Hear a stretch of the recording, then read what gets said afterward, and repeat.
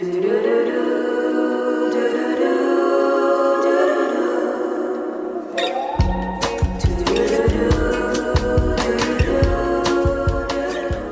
to Maison Fleur, the podcast. I'm your host, Molly Hill. This podcast is all about natural living and how to get there without stressing out. We'll discuss easy tips to help create a healthier home, natural ways to care for our bodies, and so much more.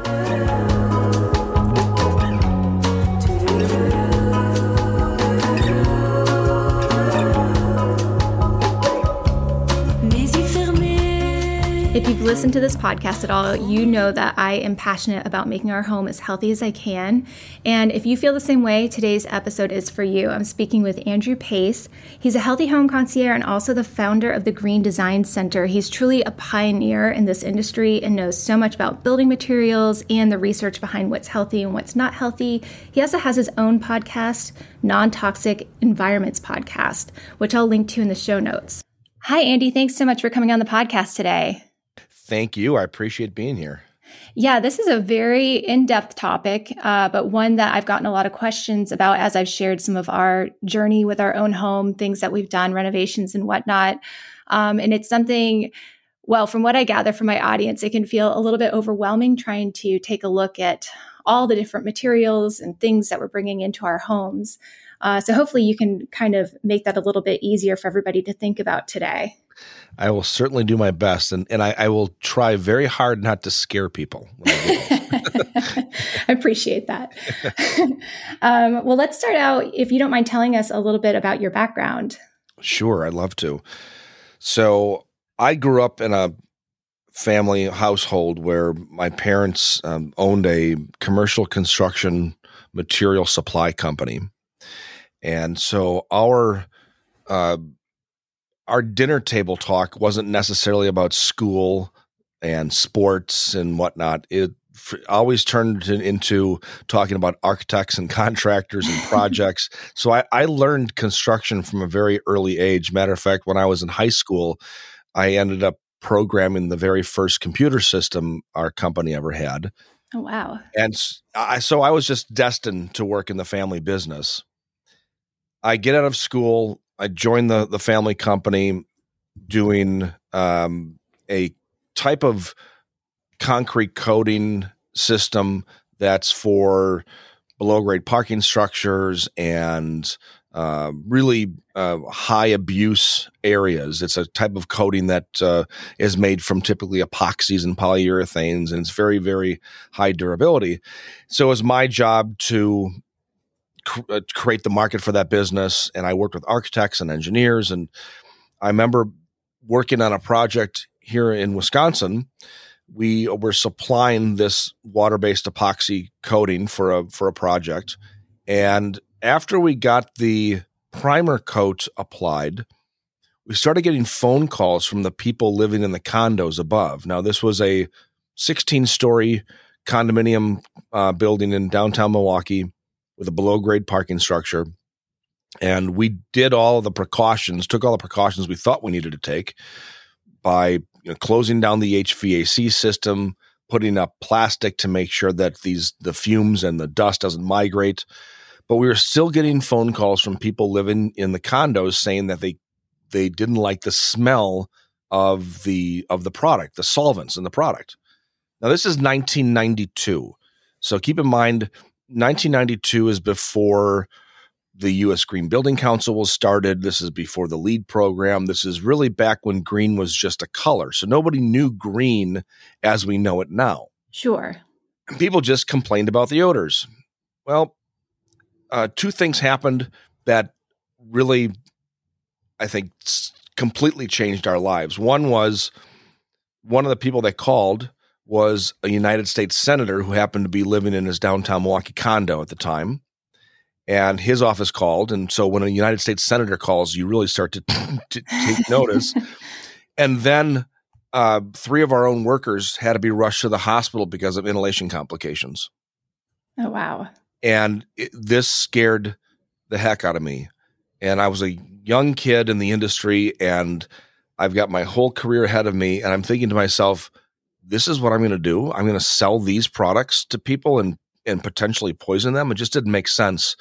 It didn't make sense that it was even a poisonous product to begin with, because I think, as everybody felt at the time, well, it's water-based, it's got to be safe, and why would companies be allowed to sell things that were so dangerous? Right. I didn't know anything about this, but I went on a quest and I found a company in California, a very small company called AFM SafeCoat, and they made non-toxic coatings, and I was able to finish this job using their products. When that job finished, this is what this epiphany I had, like, why doesn't the entire industry gravitate over to non-toxic materials? So I branched off from my family business, started a new company selling nothing but toxin-free, common sense building materials. Wow. And this was probably unheard of, in the early 90s. This is early 90s, again, before green building ever became a thing. So for the first few years, I was selling products to people with extreme chemical sensitivities, people living like the boy in the plastic bubble. Those are my customers, because they couldn't tolerate anything that's coming from surfaces around them or from perfumes and colognes and so forth. So I really cut my teeth in the industry working with the most chemically sensitive customers who are out there, and I learned a heck of a lot, and it really formed the direction of our company, which is to find and sell the healthiest building materials available. Now, in the mid to late 90s, when the U.S. Green Building Council started, the focus in construction turned towards energy efficiency and global environmental issues, which of course are very, very important. But they forgot about the human element. They forgot that people actually had to live in these eco-friendly buildings that they were creating. And I learned, again, the hard way, people who have sensitivities, people who have depressed immune systems, couldn't walk into a LEED Platinum building because it still contained toxic materials that just happened to be eco-friendly. So that's been our goal now for the last 30 years, to curate and supply the healthiest building materials available. And with that, I started a consulting practice several years ago where I can work with people all over the world, helping them find locally these materials. If they can't find them locally, we can still provide them. But ultimately, it's my job to help them build or remodel the healthiest home possible. That's amazing. It sounds like you're definitely one of the pioneers probably with all of this, long before people even were familiar with like VOC or non-VOC products, things like that. Exactly. And so for all of these years, I've had to answer those questions of, what makes your products healthier? Why can't I just go buy a zero VOC paint? Isn't it the same thing? And I have to tell you, there are no regulations out there that are designed for human health concerns. Right. Every regulation that we see for building materials, it's, if you actually read the regulations and look at the genesis of that, it's all about outdoor air pollution and other environmental concerns. There aren't any regulations based upon human health. And still to this day, this is the same thing. And so manufacturers love to throw around terms like zero VOC to make it seem like their products are healthier. But, you know what acetone is, which is nail polish remover. Mm-hmm. You know how dangerous that material is. Yes. Well, if you use that in a gallon of paint, you can still call your paint zero VOC.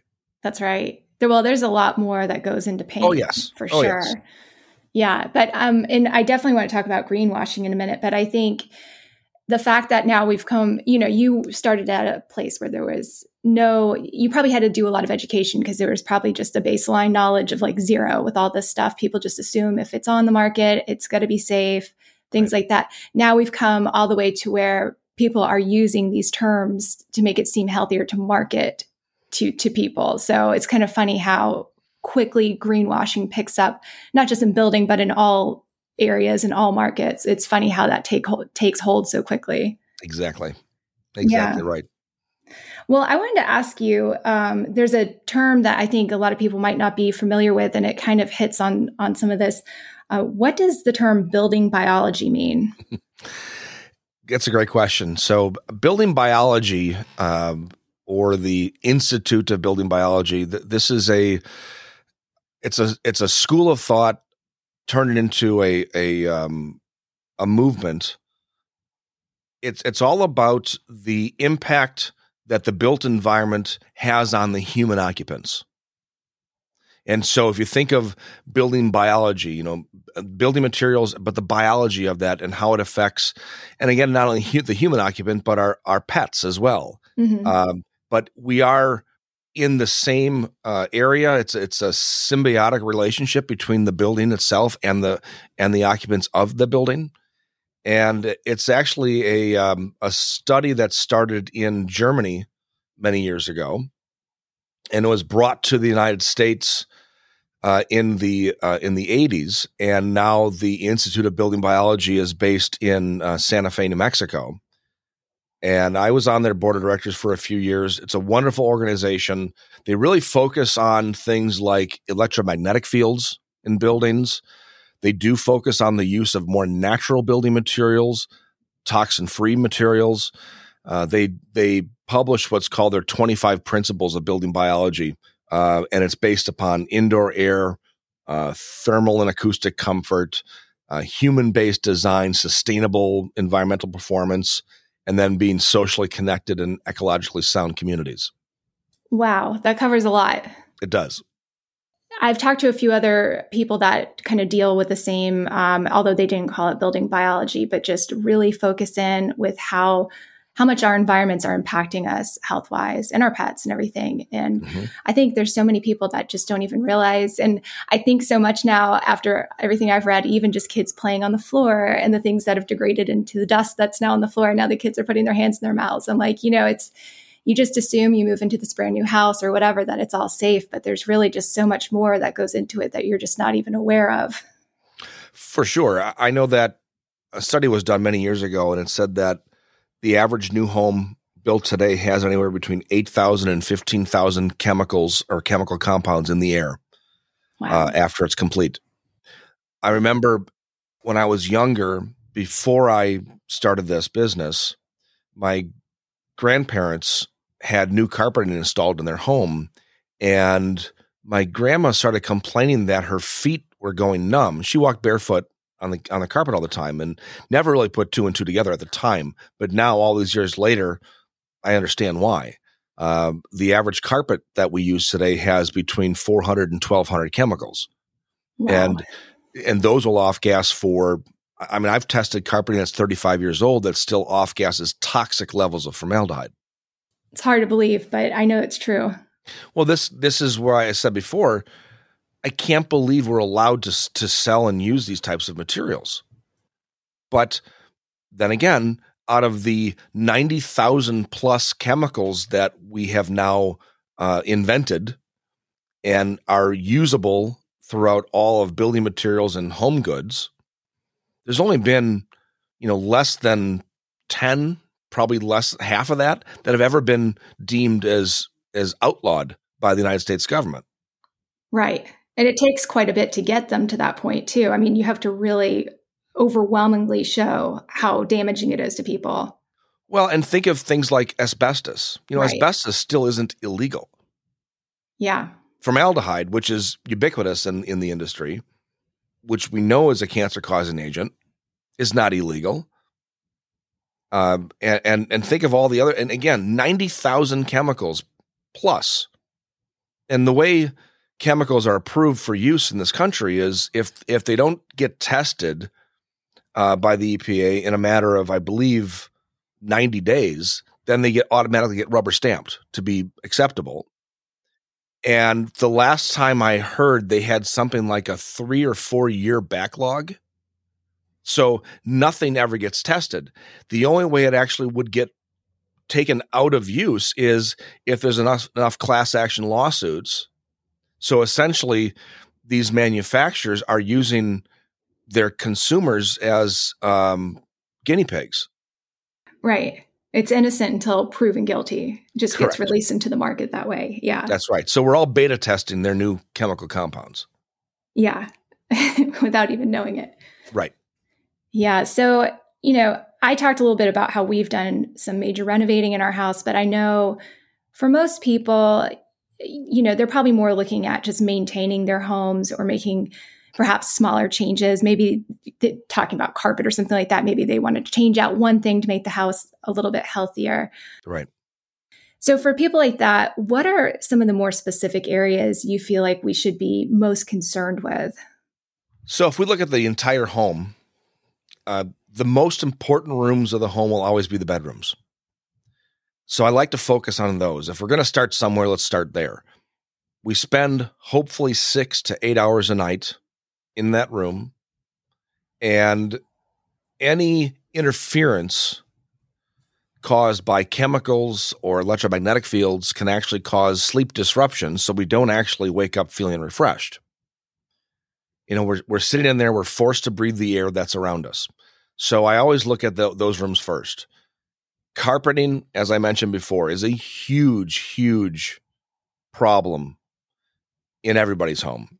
There are 2 brands of carpet made that are made to be synthetic, chemical free of any chemical off-gassing. Earthweave and Nature's Carpet, they're green line. I have Earthweave. Okay, great products. The majority of carpets that are out there utilize materials like styrene, butadiene, rubber that will off-gas formaldehyde for years and years. So I've told people, if they can do one thing tomorrow, rip out all the carpet in their house. I'd rather have you live on wood or concrete subfloors until you can afford different flooring. But by all means, get the carpet out. And that can make a difference literally overnight. Wow. So let me ask, I've seen products on the market that are almost like a sealant that you would put over the carpet it's not going to be perfect, but it supposedly can stop some of the off-gassing. Do you recommend that? I do, especially if you're in a situation where you're renting, when you have no choice. That is certainly a way to go. Ultimately, the best way to eliminate the toxic off-gassing in a home is to remove the source of it. So, that's always the best way. It's the most positive way. But if you can't do that, then sealing it. And so AFM makes a product called their Carpet Shampoo and Seal System. It's a 3-step system. It's labor intensive. However, results that we've found anywhere from 60 to 80% reduction in chemical off-gassing. And in most of my consultations, I usually tell people we're not trying to strive for perfection. We're trying to strive for tolerance. Mm-hmm. When you have a sensitivity because of, we're finding it's because of Lyme disease or mast cell disorder or what have you, when you're chemically sensitive, you're never going to find perfection. I mean, you're going to drive yourself to the poorhouse or the nut house, one of the two. So what we try to do is let's get this space to be tolerable. And a 60 to 80% reduction in chemical off-gassing from the carpet is a massive improvement. Yeah, that's huge. One thing I have in my house in all of our bedrooms, but I also recommend to readers who are trying to improve their sleeping space, because I do think a lot of people that comes to mind first is I talk about putting a HEPA filter in their bedroom or some sort of air purifier system. What are your thoughts on that? Or do you have one that you prefer? So first off, I'm glad you recommend that to your folks, because that's a great idea. Honestly, I certainly recommend or advocate for whole house purification systems, but I still will use a portable in the bedroom, especially certain times of year, like right now when pollen is starting to come off the trees, or because of rain, you're getting some mold counts going up. I think that sometimes you have those acute situations. Using a portable as well as a whole house is really, really helpful. I like the Austin Air brand. Okay. Now, there are others like this. It's just I've been working with them for so long. It's kind of second nature to me, but they use a very high amount of carbon, and carbon is the most effective way to remove chemicals out of the air. And it does a really good job with collecting particles.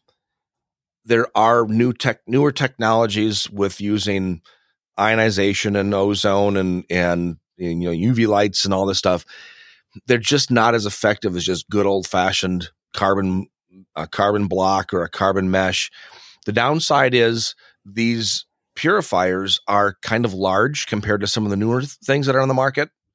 And they're a little bit louder because you're essentially just sucking air in and forcing it through this matrix of carbon to purify the air. But they are very effective. And over the years, the last dozen years with all the wildfires out west, we have sent hundreds of units out there to homes to get rid of smoke from their house. And it's very, very effective. Oh, yeah, I imagine that. The ones we have in our bedrooms I have an air doctor downstairs that does that whole level of the house, but the ones upstairs are cheaper units, but they're HEPA and carbon, mm-hmm. and they are loud, but I kind of like the white noise at night. Like I think, well, exactly. Yeah. Yeah. I think it works two purposes, right? Cleans the air.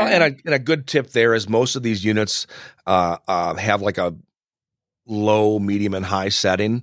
Mm-hmm. So in the morning when you wake up, turn it on high. Go to work, whatever you're going to do. And then when you're going to bed, just turn it down to low. And so it helps to keep the space as clean as possible.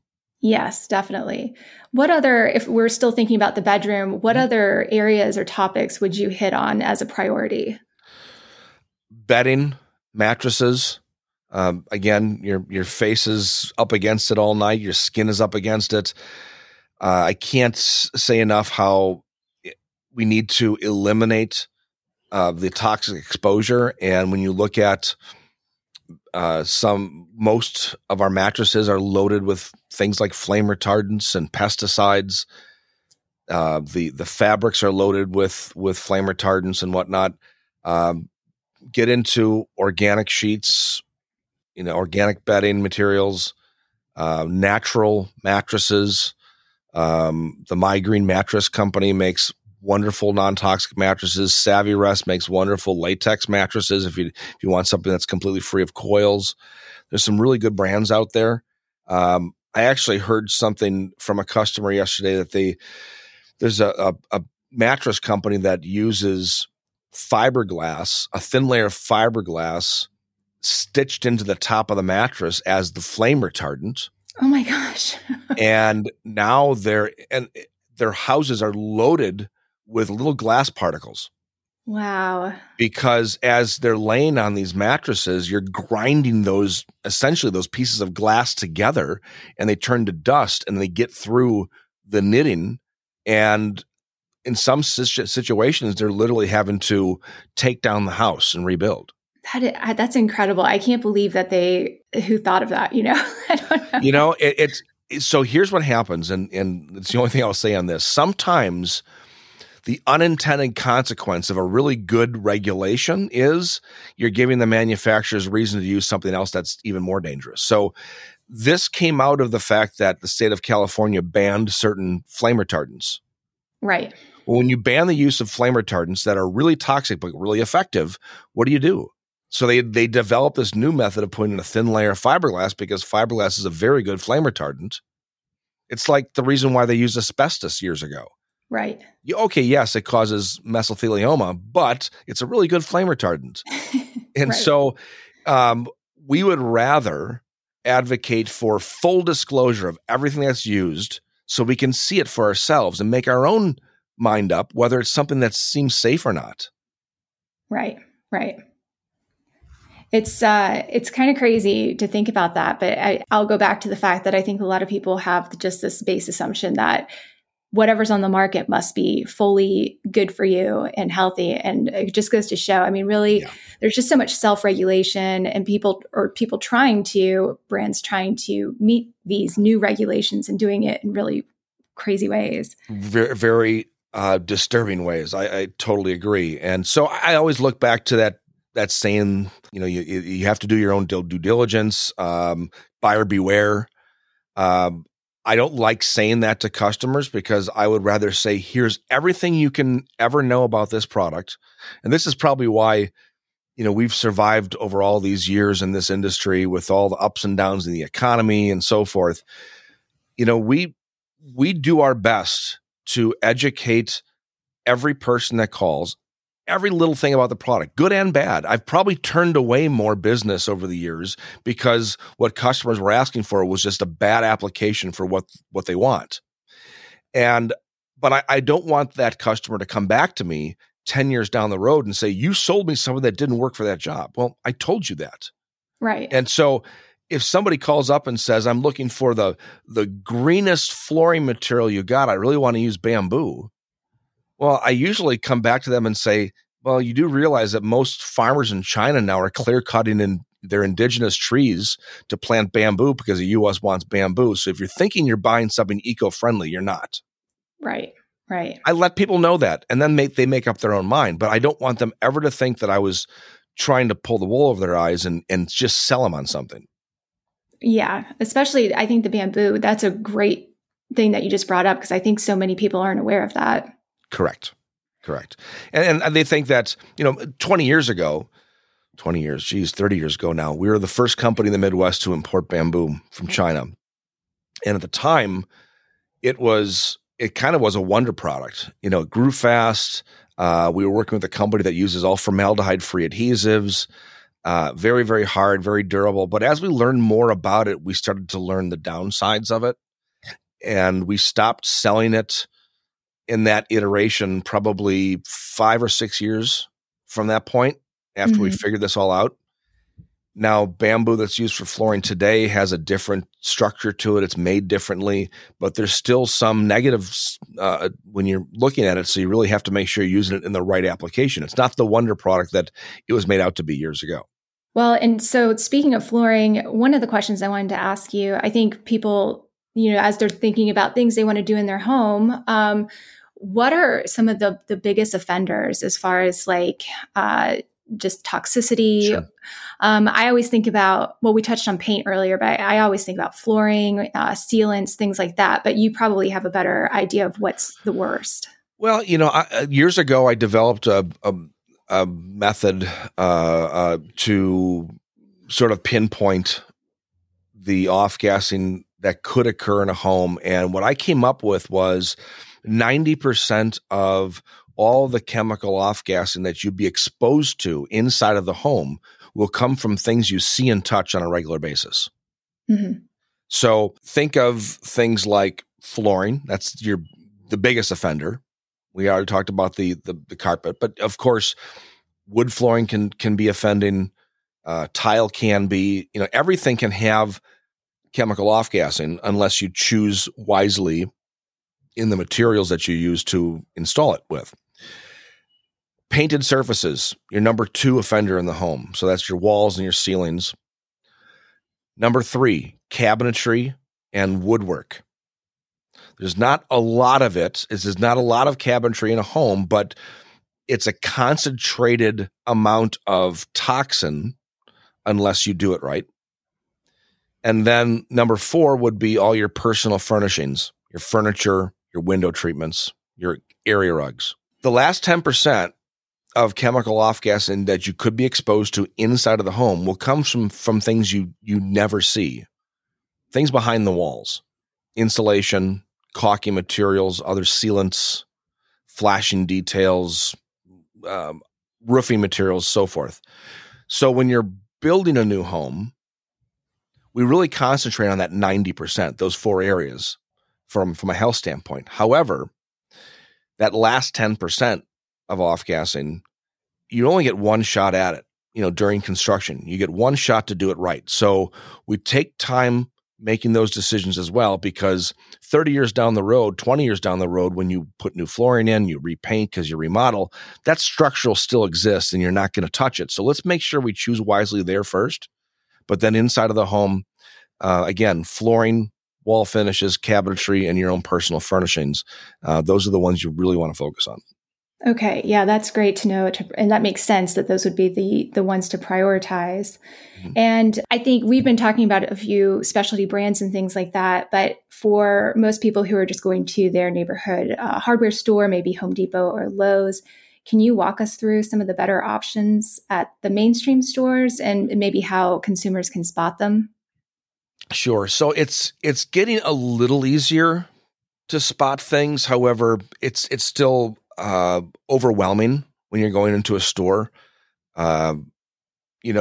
Most mainstream stores that started selling green or eco-friendly or healthy materials, they started off with, it was essentially greenwashing. Right. I remember years ago when one of the big box stores started their program of putting tags on things that was considered their eco-friendly options. And, they would put their tags on things like, battery-powered chainsaws because, apparently it's more eco-friendly to cut a tree down with a battery than it is with gas. And they would put eco option tag on insulation, a bag of fiberglass insulation. Now, their excuse was, well, it's energy saving to use, insulation. And my response was, well, it's building code in 90% of the country. You have to use insulation. It's not an option. Right. So to tag something an eco option is for something you have to use by code is just duping the public. So they've gotten better with that. And manufacturers now have gotten better with this too. There's not many third-party certifications that I trust that will provide information about how healthy the product is. Most of them are based upon outdoor air pollution regulations. However, if you do see a tag that says GreenGuard Gold certification tells me that if all other things might be the same, but at least I know that product does not release formaldehyde, or if it does, it's at an extremely low level, something like less than 7 parts per billion, which is, well below the threshold of 20, which is what we strive for. Sure. So that's the one third-party certification that I really like. And that's starting to make its way now throughout the building industry. Yeah, even a lot of furniture stores now have furniture that's GreenGuard Gold certified. And that is a huge, huge item. Every day we get phone calls from people, where do I go to get healthier furniture? And it's getting better. If it's GreenGuard Gold, at least I can say they don't use formaldehyde at a dangerous level. There may be other things that the GreenGuard certification does not account for. Mm-hmm. But that's one thing we can check off our list. Now, if you're looking at other materials like other floor materials and paints and so forth, again, just look for the certifications that they use. Be wary of a company that uses a certification that they created themselves. Yeah. This is another form of greenwashing. When the marketing department of a big paint company decides to put a leaf on the side of the label and give it a green name, and you look that green name up and you find that company created it, it really is, irrelevant then. Right. The same thing is with the carpet industry. There's actually a certification called CRI Green Label Plus. CRI stands for the Carpet and Rug Institute. The members of the Carpet and Rug Institute are carpet manufacturers. Right. So they're creating their own certification. I don't like that. It needs to be third-party, independently tested. Now, all independent testers are pay to play, which means if you don't get the test results you like, you can always pay them again for another test. And these multi-billion-dollar companies can afford that. The smaller companies cannot afford that. So just because something isn't certified doesn't mean it's a bad product. It just means they couldn't afford the certification process to play amongst the big boys.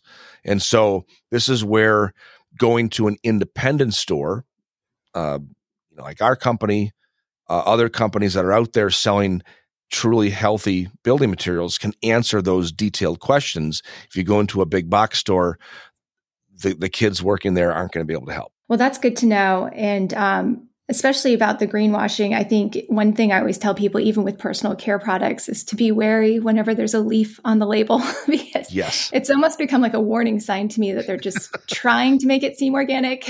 Yes, exactly. What about items that perhaps, let's talk about paint, for instance. Mm-hmm. There are some really great options out there for paint, but they might not be at some of the big box stores. And there's some other products like that too. Right. What are some products that people would probably do well to source other places? Sure. There's a couple of brands that I like. I love the AFM Safe Coat line, and I I fully admit I've been working with them for 30 years. And so I'm not necessarily trying to advertise for my product, but for me, it's the one as a building consultant, it's the one that I can always rely on. It's available from about 100 stores across the country. It's available online. I will say this, because of the pandemic, we've all gotten used to maybe buying products online instead of going into stores. And we're used to maybe waiting a couple of days for products. That's actually improved the green building industry as well, because now these small stores around the country that have these really great products, they're now getting people buying their product over the phone or online. And most homeowners are willing to wait. So Safecoat is a good product line. A product line that people may know, but they may not know how safe it is a company called Farrow & Ball. Oh yeah, I'm very familiar. Farrow & Ball it's an ultra high-end paint brand. Yes, very. I certainly won't hide the fact that their products are probably well over $100 a gallon, and they have really good colors, and that's why the designers love them, and their products last a very long time. But I actually tested them myself. I do a specific test here called a FRAT test, a formaldehyde release test, and I was shocked at how safe their products are. Wow, I didn't know that. Mm-hmm. Well, and they don't say it either, because that's not really their market. And so I really like their product from a health standpoint. Now, what makes them different, Safecoat, the paint brand Safecoat, you can use their paint and put it over an existing paint that's off-gassing, and it'll block the off-gassing. Okay. It's the only paint brand that I know of that does this. Farrow & Ball doesn't do it. Some of the other eco-friendly brands that I've tested, they don't do it. So depending on the situation, you may want to use one or the other. There are other brands out there. One is called Ecos. That's a newer line here in the United States. It came from the UK. It's just kind of making its way around. That product is not available through stores. It's only available online. So everything comes from one factory in, I believe, South Carolina. Mm-hmm. So a little bit more difficult to get. And we don't have enough information about the health and safety of it. So we really don't recommend it right now. Because I want to be sure that it's going to meet up to the standards of our most sensitive clients. And then there are other paints that are coming into the market that are what are called clay-based or mineral-based. And this has got some intrigue. There's a brand called Roma Bio from Spain, I believe, and it's all natural clays and minerals. Oh, there's no synthetics. There's no acrylics. It's essentially a plastic-free paint. Trickier to use if you're not used to it, but once you get the hang of it, it's fine. The color choices won't be as broad as working with one of the regularly available paints that we have now. So instead of having 37,000 colors to choose from, you might only have a couple hundred. And I'm sure you can't match it. Do they allow any type of like color matching or no? Limited color matching. Mm-hmm. You know, they're working with these mineral pigments and bases that don't accept a lot of it. So you can't really get really deep, intense colors. Okay. But from a health and safety standpoint, I love the product. AFM actually has a product that we will be coming back out hopefully this year that's made from plant oils. Oh, wow. And it's completely free of plastics. And so this is a trend we're seeing. It's not just eco-friendly and human-friendly, but people are trying to live in homes that have less plastic in them. Right. And the Safecoat that's called their Naturals collection is a plastic-free paint. Wow, that's really interesting. You know, I talked a little bit that we've done building and renovating in our house. The main things we've done is basically swapped out all the carpeting upstairs. We wanted hardwood floors, but apparently we didn't have the right subfloor for that. So we just swapped the carpet to earth weave. Downstairs, we completely gutted our kitchen and redid it. And then due to that project, had to have all the hardwood floors refinished downstairs. The flooring was definitely hard. It was a lot of research, I felt like, to try to figure out what we were going to be able to use. But the kitchen, I felt like that was so hard just because there's things that were maybe more ideal but weren't accessible in my area, or if I had to have something special ordered and then the price got out of our budget, things like that. So I ended up doing, in some cases, just making the best decision that I could. It wasn't necessarily the best that was available. It was just the best we could do. But as far as people doing building and renovation, I know this is such a big area, but what are some of the items that people could kind of focus in on and prioritize? And when is it okay to like maybe not go 100% non-toxic top of the line? Right. So it's a good question. It's a tough question to answer. Generally speaking, this is where we got to get into specifics with the client. But I'll do my best. When the industry, the building industry started creating these third-party checklists like LEED and LEED for Homes and all these others that are out there now, and they put emphasis on environmental versus human health, it made it more difficult for us to find healthy materials because manufacturers were focusing on the eco side. Right.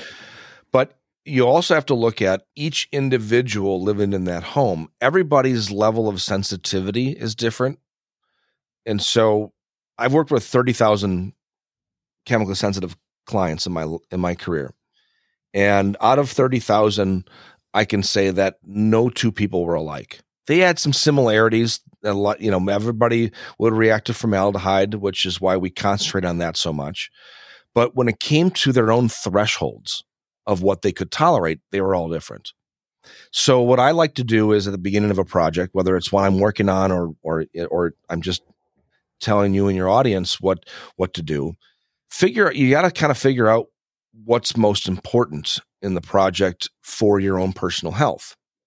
So there's a term in the industry called value engineering, and value engineering means you only have a certain budget size. You've got to reduce the cost of materials, but you want to provide the same value and the same architectural appeal and durability. So that's what value engineering is. You lower the prices of materials and you find other things to do the same job that meet the intent of the designer or the customer. In a remodeling project, I call it healthy value engineering. Where can you put your dollars to best use to improve the indoor air quality or to not degrade the indoor air quality? So if you're doing a remodeling project that is all cosmetic, so it's just things you see and touch, right? It's your flooring materials, your finishes, cabinetry, and so forth.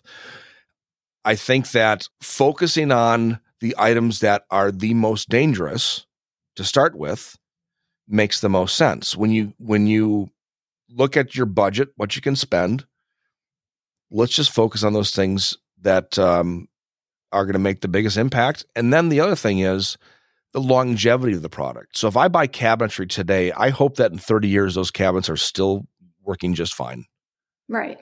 So I might spend a little bit more on the cabinets to make sure they are as healthy as I can afford, and maybe even a little bit more, because if it's between that and spending a little bit more for a better gallon of paint, I'd rather put money into the cabinets because I'm never going to change those out. But maybe in a few years, I can afford to put a safer paint up. You got to look at things like that. If it's a whole house project, whole house remodeling, or even a new build, again, I think a lot of people focus on things like, I want to put a metal roof on the building. I don't want any asphalt shingles because I don't like the smell of asphalt. Well, ultimately, the roofing material should not have any effect of the indoor air quality of the home.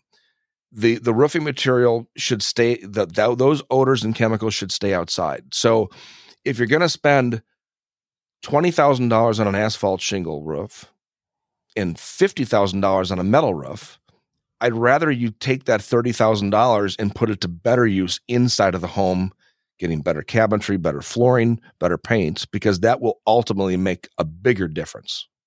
That makes a lot of sense. And I think also, I know everybody has a different budget, but depending on where you live, it can vary wildly what's available in your area. I do think these days, like you said, more people are willing to maybe call or go online to order stuff and have it shipped to them.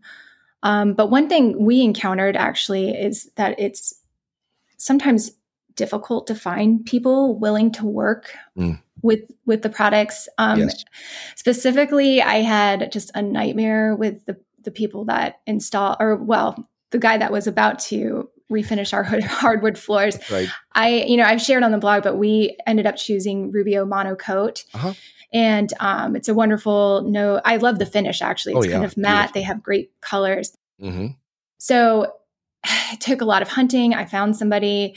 He came. He said he would do it. Then a month later, when we were getting close to the project, then he's talking me into another product. It was also a non-toxic product, but it wasn't ideal, but now here we are, the ball's rolling. We've got all these things happening in the house. So I was like, okay, fine, we'll go with that. So then we move everything out the day before he's coming. He comes that day, sands a 3x3 spot in my dining room, starts poking around. And then all of a sudden it had been raining for like 2 weeks. And this was January, and the back of our house is like dark and sees no sun. So we have one little spot in the corner of our house where water collects that we've tried to put down stuff in the crawl space, but it does get a little bit of moisture sometimes. Mm-hmm. And he tested and said that it was 1 point higher than what he'd like moisture wise. So he was like, I can't do it. I'm not going to do it. And I was like, I don't understand, because we moved out of our house. We've talked about this for like 2 months now, but he said he just didn't trust any of the non-toxic flooring. And he said, if we wanted to switch over to some of the more traditional ones, he would do it. But he said, I don't have faith that this is going to hold up. And I was so frustrated, and we ended up finding another company that could come out a few days later. And I get the impression that they don't really care what they used, as long as you're paying them. They did a decent job and it was fine. And it was a means to an end, because at that point I was like, we just got to be done with this. But the floors held up beautifully, even in the spot where the guy was having a problem. But I think, through talking to the different contractors, I just got such a sense of people being so hesitant to work with these natural products. And so I just wanted to see if you had tips for finding people who were not only capable and like competent with using them, but also felt comfortable using them. Yeah. So first off, I will agree with your position that it is difficult to find, and you'll get a lot of resistance. And it's not necessarily resistance because the products are natural. It's actually just resistance because they're different from what they use. Right. If you hand them a container full of product they've never used before, they're probably going to have the same resistance, because they bid the project based upon getting a certain amount of work done on a daily basis. I think that's how they price it out. If they have to learn while they're doing it and maybe redo some areas because they didn't do it right, they're going to start to lose money in the project. So they'll just refuse to do it. A lot of times, though, during the bidding process, during the time when you are getting a price and they want your business, the salesperson will say, oh, yeah, we can do that. But as soon as a technical person gets involved, then they'll put a stop to it. Right. We see this all the time, and it's very, very frustrating. I have a situation right now where we're trying to get a contractor to use a tile backer material that's unlike what they're normally used to. And he said, well, I'll tell you what, I'll use it, but I need you to sign a waiver that says that if anything ever goes wrong with this, we're not liable. And I said, well, that's actually the worst position you can take, because if you agree to do it, then you should learn all about it and do it right. Don't agree to do it, but then basically get a blanket, it doesn't matter what happens because we're not responsible. It does not give any confidence to the customer. You're never going to learn how to use the product because you've got that blanket statement saying you're not responsible. Right. So I do appreciate when a contractor does say, I can't use the product, but I wish they'd tell you up front. Right. Now, the Rubio Monocoat, this is a product that was used, or iterations of it were used 100 years ago. It's just what's called a Danish oil rub. It's a penetrating oil. These are common finishes before plastics were invented. Right. So you're not going to find too many people who remember using these from back in the days. But you will have contractors that are more willing to use it because maybe they have some staff that is interested. Right. And so it takes some locating, and it takes a lot of phone calls. There's no resource I can go to that says, here's a list of contractors that will be willing to use these materials. I can tell you, though, there's an organization out there called NARI, National Association of the Remodeling Industry. I think it's nari.org. NARI is made up of remodelers, subcontractors, different trades, different material suppliers. Everybody who's a member of NARI, in my opinion, is at a higher level than just your average trade contractors who are just, out there getting work. NARI has training classes. They have certification programs. They have the proper legal documentation for bids and contracts and contract disputes and so forth. They're a really good organization. Any contractor or subcontractor that's a member of NARI, in my opinion, is at a higher level because they actually care about their work and they care about their customers. And so I would go there first. If you're trying to find a contractor for any trade, go to NARI first and see who does wood floor finishing, and then make some phone calls and see if they'd be willing to give it a try. The other thing is, if you do want something that is a little bit out of the ordinary done, sometimes it helps to tell the contractor up front, I realize you don't do this, and I'm willing to pay you an extra $500 to do a little research on this and maybe do some testing. So if you're willing to get your hands dirty to learn how it works, I'll pay you for that day of labor. That's a great idea. Because I think all too often, again, it comes down to the finances, and contractors say, I just didn't have it in the budget or in your budget to spend a day learning how to use these. Right. And ultimately, I do feel like the market's shifting, though. So like you said with the contractor, with the tile backing, I think as they're encountering these newer, healthier materials, it probably would be beneficial for them to kind of look into them more and maybe take some on. Because I can only imagine, this is just me speculating, that more and more people will be asking, if they can use healthier materials here as the future comes. Yes. You and I know that, your listeners know that, some contractors know this, that they're starting to get these phone calls asking for healthier materials, different materials. And there are other contractors who just don't care. and they're trying to avoid it. I still have, talking about tile backer, so I always promote the Schluter products and the Schluter Ditra and the Curdy and so forth. Some contractors are still using cement board backers, and I want them to use something different. But there are some contractors that are still using hot mop asphalt as their waterproofer underneath tile, and that is really old fashioned. But that's all they know. Yeah. And they go back to that, and their response is, well, I've never had a problem with this, and so if you want to change to something else, that's fine, but we're not responsible. And that's the traditional contractor way for, fine, we'll do it, but we're not going to put any time in to learning about it. So either find another contractor or, again, dangle that carrot of, I will pay you, a day or a half a day of labor just to learn, just to be at your shop or be in my house, whatever, just learn how to use the product before I become your guinea pig. I think that's a fantastic idea, actually. And I know, I definitely know firsthand, money when you're doing a project, like it just seems to bleed out of everywhere. But, Yep. It's so hard right now, especially with construction picking up so much, to find really capable people who are available to come. And I think if you find somebody who is very good at what they do and they're willing to learn, paying them to make sure they're learning how to do it and then that they're on board for your job is actually really wise. It pays dividends in the long run for sure. I used to get mad about this when I was selling paints and coatings and that was my main business. I would always get mad when painting contractors would say, we don't want to use this for whatever reason. They come up with excuses, but it really comes down to the fact that they're professionals. They get paid for what they do. They know how much paint goes on in a certain amount of time. They've got that down to a science. And if you throw any wrench into that program, it's going to screw up their finances. And I'm a small business. They're a small business. I understand that. And so all you can do is try to meet them halfway and say, maybe this will work.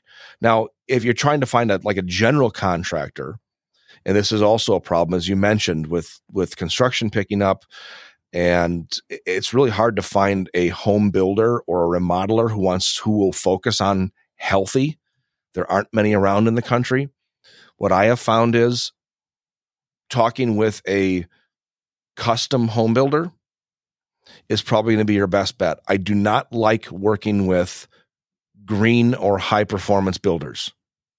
That's kind of a blanket statement. And the reason for that is they focus on energy efficiency and global environmental issues, but they do not focus on human health.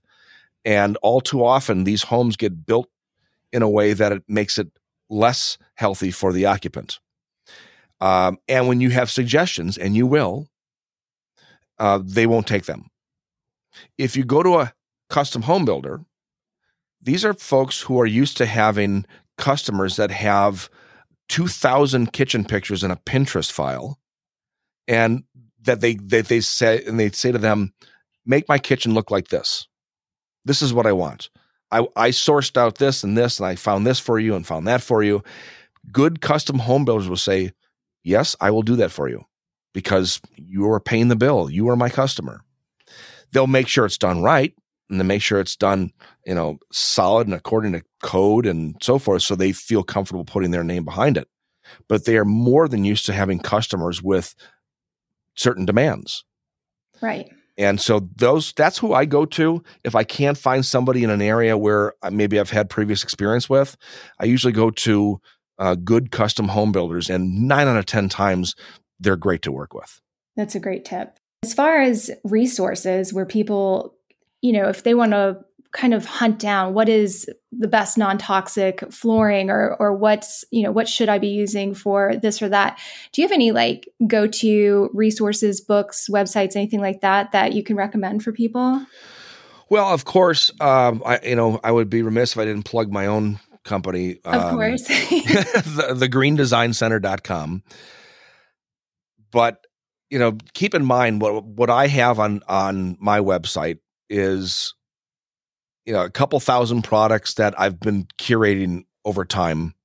Over the last 30 years, these are the products that I have found to be the healthiest materials available for what they do. I don't have a lot of overlap. I don't give you a lot of choices like a good, better, best, or because I want to make it a little bit easier for people. There are other things on the market that are probably just as safe and just as healthy, but these are also materials that maybe we don't have as much experience with, and so I can't really recommend them wholeheartedly as a healthy home concierge. But so go there first. The second thing is books that have been written on the subject.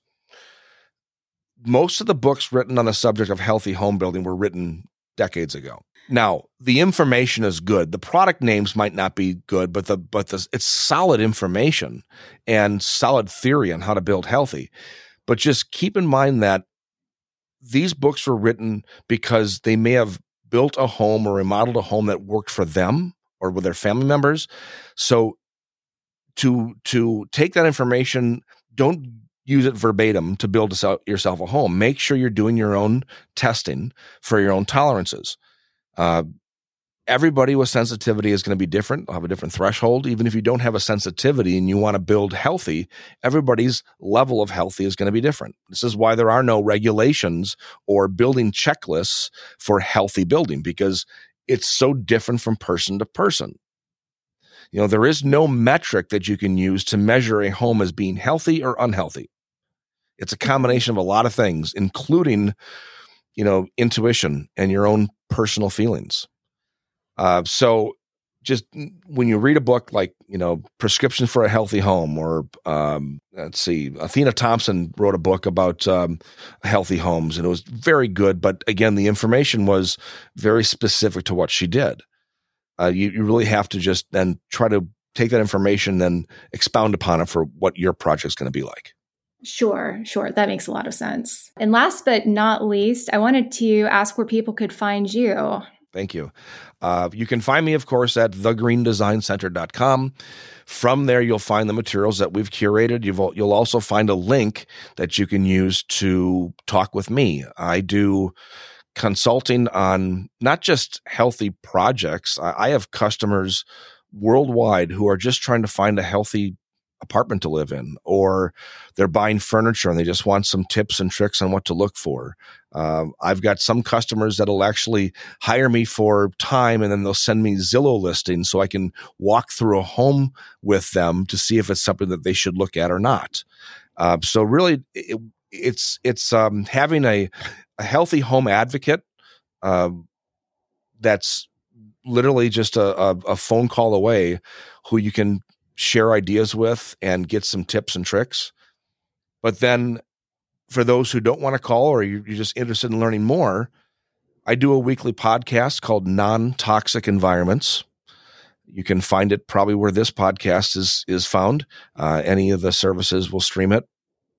I've got about, 150, 160 episodes up from the last few years. We've got a lot on the books to do, more interviews, more in-depth, detailed project information.